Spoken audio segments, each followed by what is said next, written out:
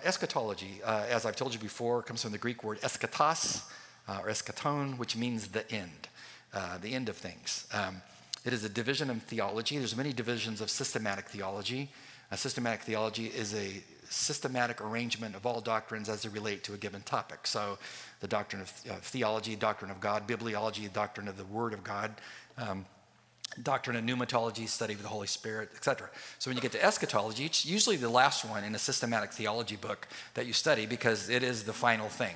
It is God's ability to prophesy with precision, with specificity, not in generalities, and to do it in such an unbelievable way. He leaves no doubt that the Bible is his word. So of all of the holy books that I have studied, they lack the ability to do what the Scripture does, because they're not from God. They might have moral principles and things they say about how to live life, but they don't discuss the greater questions of life and how they should be answered and validate that based upon prophetic utterance. Because only God is outside of time and space and inside of time and space to be able to tell you what's going to happen. So when I, years ago, read and studied Ezekiel chapter 26, the prophecy from the prophet Ezekiel prophesying the fall of the fortress of Tyre, one of the greatest fortresses at the day and time, it was 250 years before it actually happened. But when it happened, you can go back and look at the evidence. How it happened in history was precise. You can go down and check off the bullets. It was exactly like God said. Your stockbroker doesn't even know what's going to happen by the end of the week. Because if he did, you'd be buying a lot of whatever he said, right? And if you are a stockbroker, I apologize. You are not omniscient.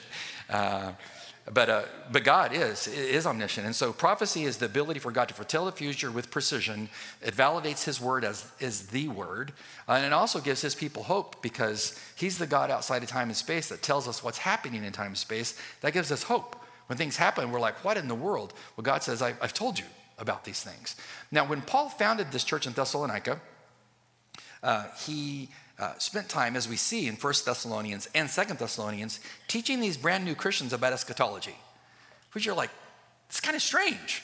Like you think if you became a new Christian, you would be focusing on, a whole lot of Bible studies on who's Jesus and why is he the Messiah? And you think you'd be talking about hamartiology, the doctrine of sin, what is sin and where did it come from and, stuff like that. So Paul talks about these things, but from what we see from 1 and 2 Thessalonians, he drilled them on eschatology, the study of the end. And so why would he do that? Well, he wants to give them hope because he knows that the times are going to get more difficult as we approach the end of time and God's judgment of the world. And so he wants to give Christians hope that when they see these things unfold, they will not fold like a lawn chair, that they will stand strong and true and represent Christ well. In 1 Thessalonians chapter 4, verses 13 to 18, we've already studied this, just review. Do you remember what that was about, by the way, if we had a test? That was the coming of the Lord, the rapture of the church. And so they were messed up on what the rapture of the church was. And they were thinking, because people had planted into the church, anybody that's a Christian that has died is going to miss the glory of the Lord's coming. It doesn't seem fair. So Paul comes along and says, oh, no, you got that all wrong. Before the tribulation occurs, God's just going to snatch his church out of here. He's going to deliver his church. And let me explain to you how this is going to happen. And he explains it. And then in chapter 5, he tells you flat out, we as the church are not destined for the time of wrath, the tribulation. He says that in chapter 5. When you get to chapter 1 of 2 Thessalonians, he waxes eloquent regarding the persecution they faced because they walked away from their paganistic culture and embraced Jesus, so they're persecuted. And so he tells them, if you were here for the last sermon, do you remember it? It's been a month. Well, it was about persecution. And he tells them, this persecution you're undergoing right now, have hope because the Lord Jesus himself will deal with your persecutors. They will not go unpunished. I'll be with you through this, but I'm going to deal with them personally. Well, then when you get to chapter 2, which is where we are this morning, and it's 17 verses, and if you think we're going to cover them all in one morning, think again. There's too much here. And what Paul's going to tell them here is, I've heard, since I wrote the first letter, that you're kind of messed up on the tribulation.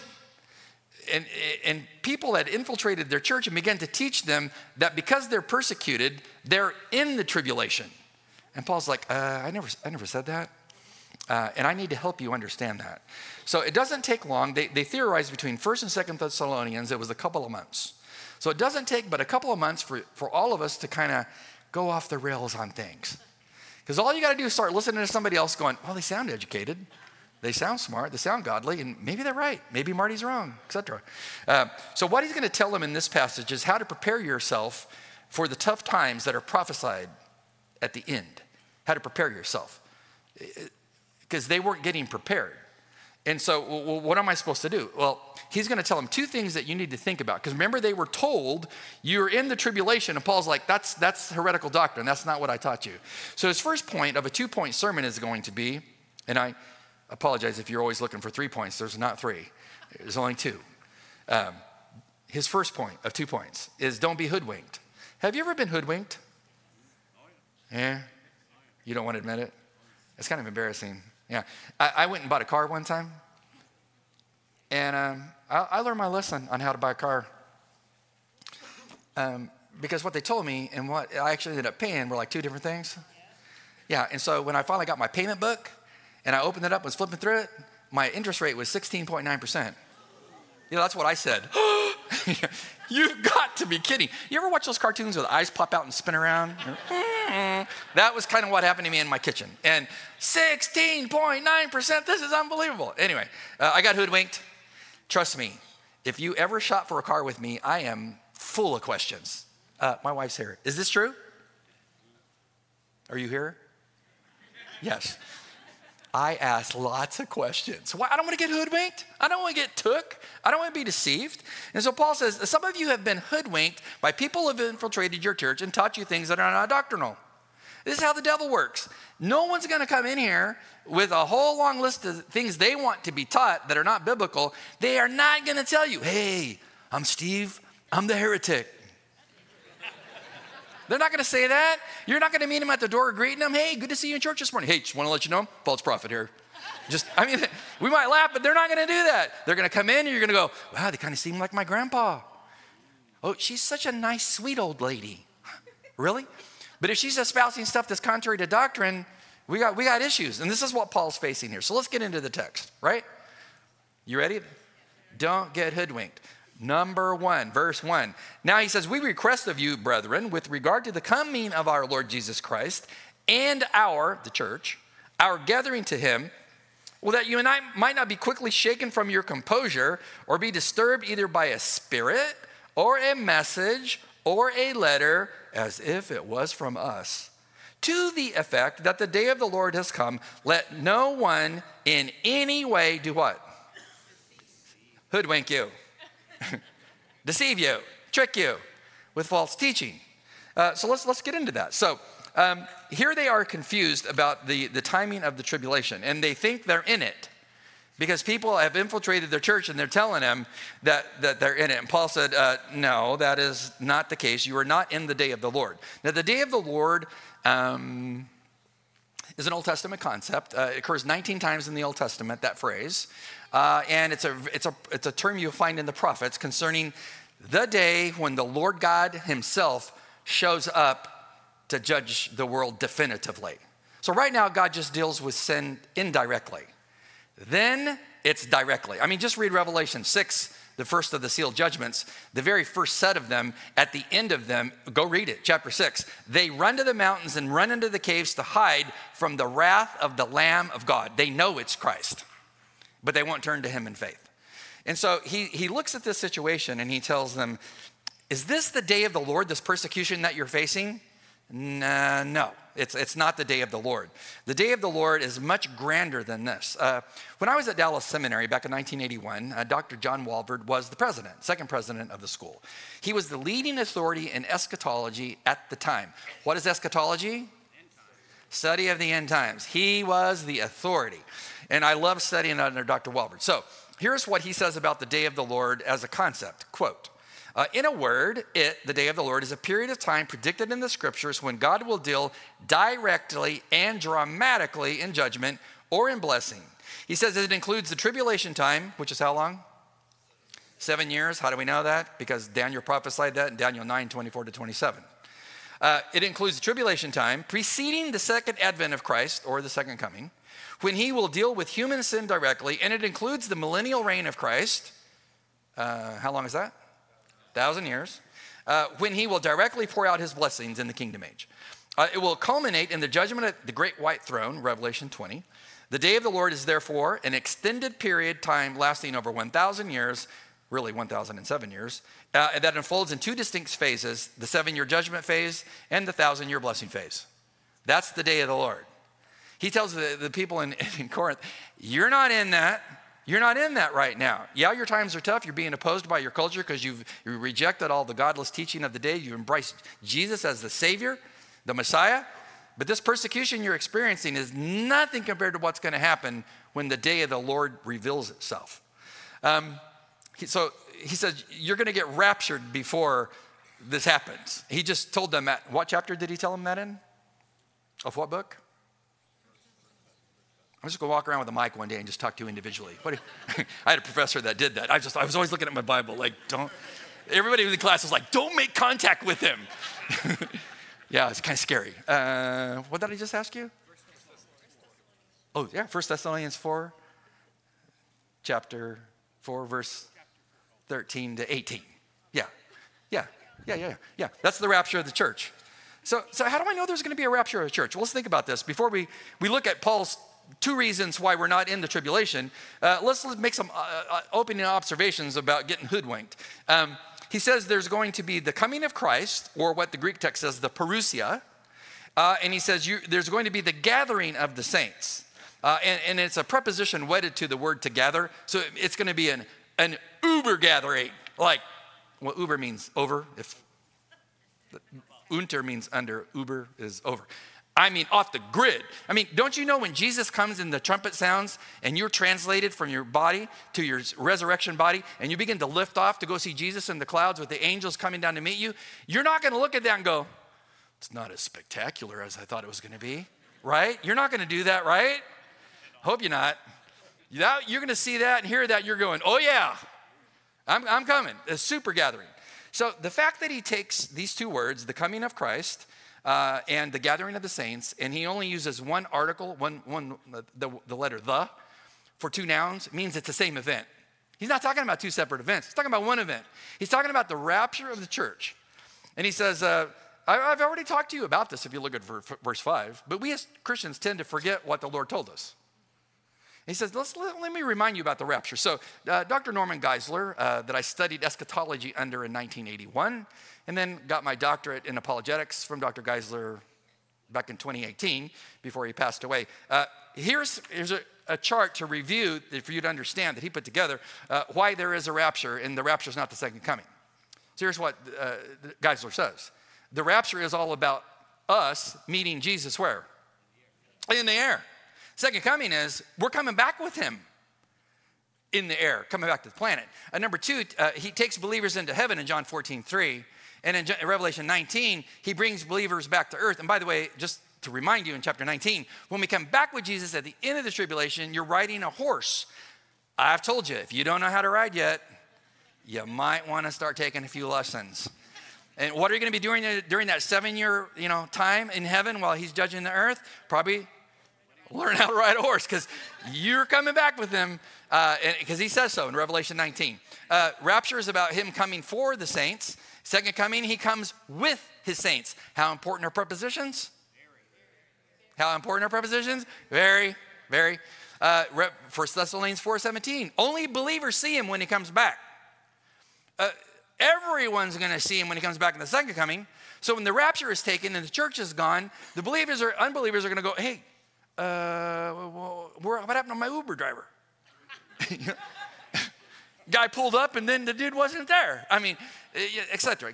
You don't want your pilot disappearing 40,000 feet over the Atlantic. But they're going to, so what are they going to say? Like, where did we go? I mean, do you ever contemplate this? I mean, why the big brouhaha on UFOs? It's convenient. Devil knows what's going to happen. How are they going to answer this? Well, aliens took them. I just just out of here, like transporter room in Star Trek. They're just gone.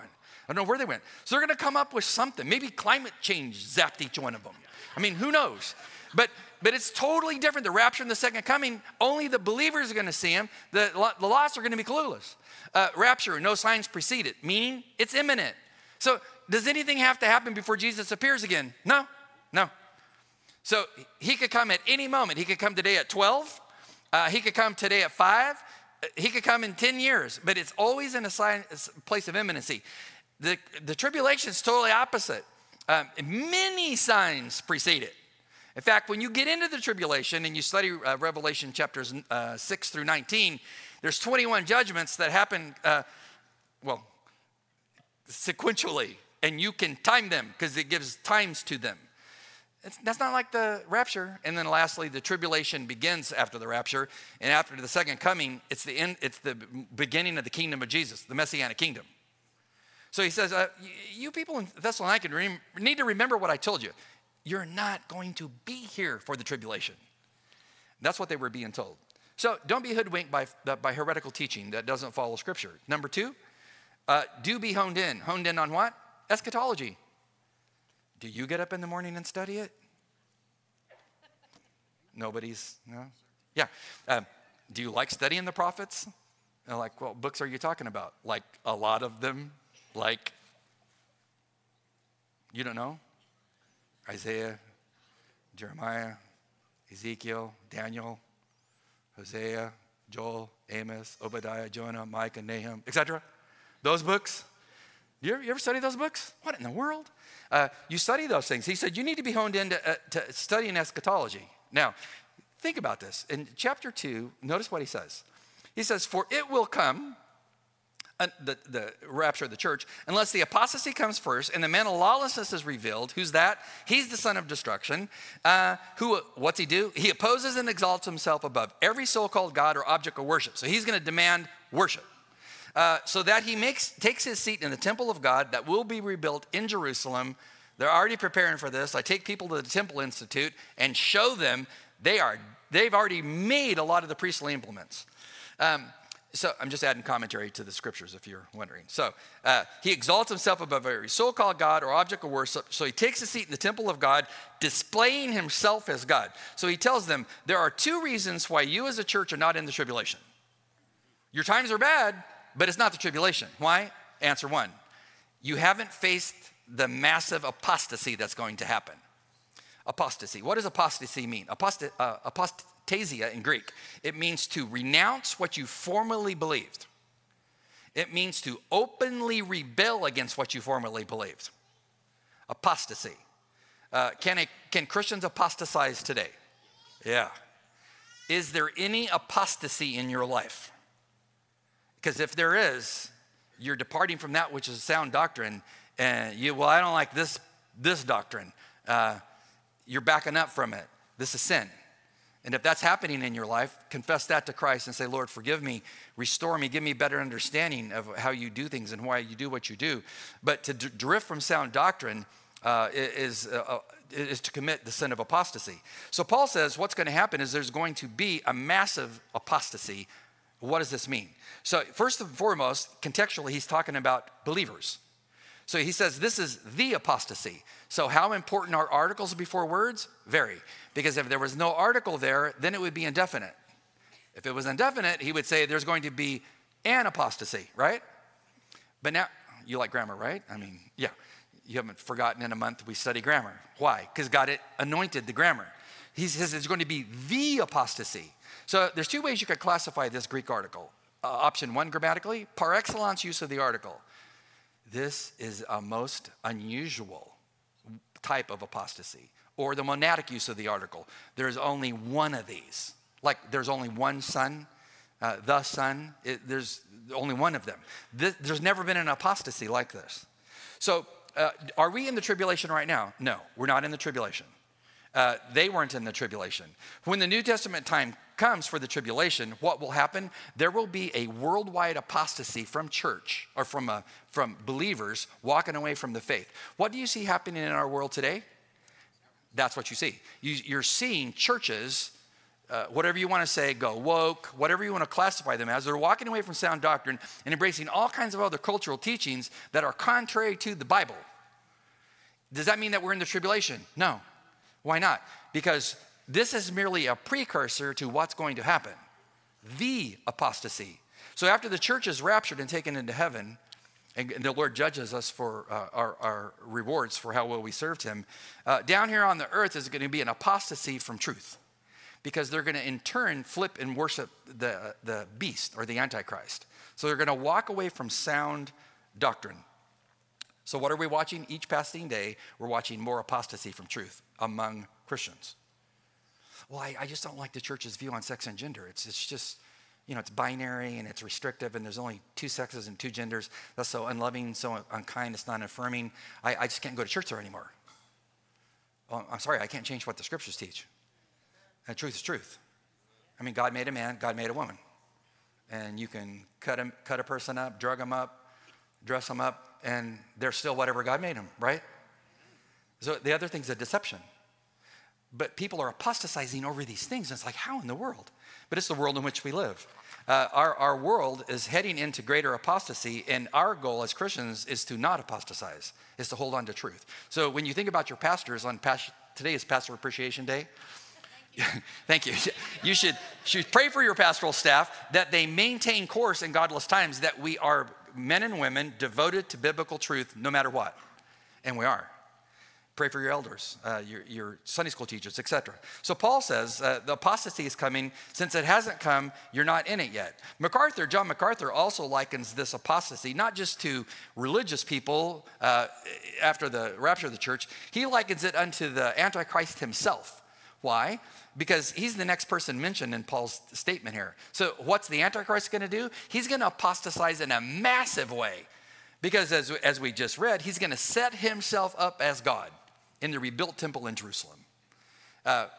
If we get to go to Israel in a week, we will take you to Jerusalem. We will take you to the Temple Mount, and we will go up, if we can get up there, we'll walk past the Dome of the Rock, and I will give you the archaeological evidence why I believe the temple used to be right next to the Dome of the Rock. Because they're going to rebuild it. They're already working to rebuild it. And what's going to happen one day? The Antichrist is going to desecrate that temple. Much like probably the Seleucid warlord Antiochus Epiphanes did when he slew a pig on the altar. Something like that. And then he's going to set himself up as God. So you have the beast, the Antichrist, the false prophet, his sidekick, and Satan, satanic trinity, trying to get the world to follow him. And Paul says the apostasy that's going to be is not happening yet. So you're not in the tribulation. But you're seeing things being set up for that. The second thing Paul says, the second reason they're not in the tribulation is the lawless man is not here. That's just a code word for the Antichrist. He's also called the son of destruction. He says he's going to take up his seat in the temple of God. He's going to display himself as God. And then he says in verse 5, don't you remember that while I was with you, I was telling you these things? Hello? We talked about this. Remember? So the lawless man, the Antichrist, he has many words that describe him throughout the scriptures. He's called the little horn in Daniel chapter 7, verse 8. He's called the man of fierce countenance in Daniel 8:23, etc. He has many names throughout the Old Testament. Here, Paul says, I'm going to call the Antichrist the man of lawlessness. So if you take the word law, nomos, in Greek, and you take the first letter of the alphabet, alpha, A, and you wed it to the noun, you negate the meaning of the noun. What is lawlessness? It's the negation of law and order. What are you watching in our day and time? The negation of law and order. Lawlessness. So crowds can overrun a Nordstrom store and go shopping and no one stops them. Like they write new laws like in California. If you steal anything under $1,000, it's a misdemeanor.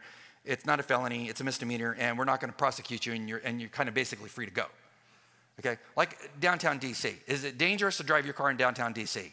Yeah, unfortunately, because they've had 1,000 carjackings in DC. And stealing cars, like with you in it. It's just lawlessness, isn't it? It's everywhere you go. He says, what's going to happen?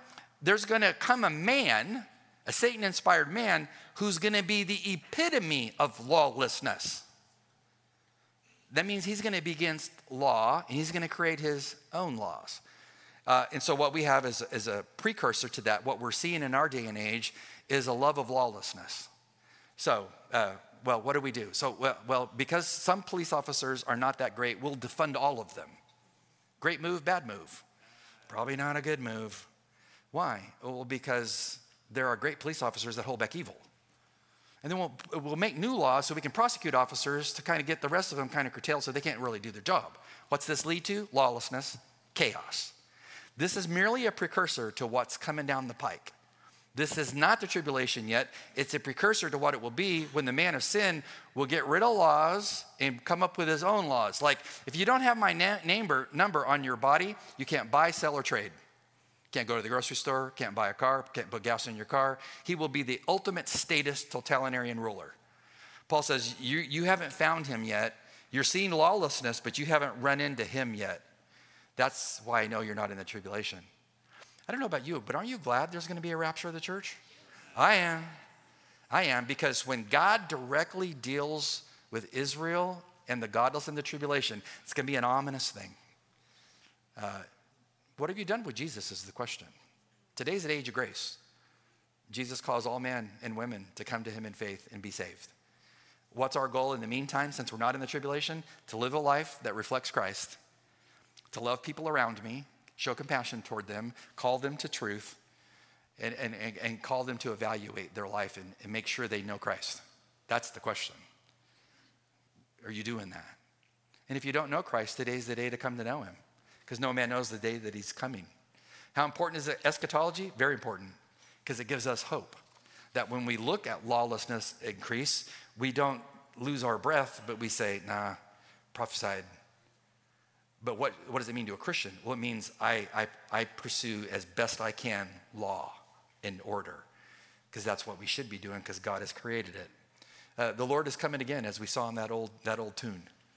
Are you ready for him? Let's pray.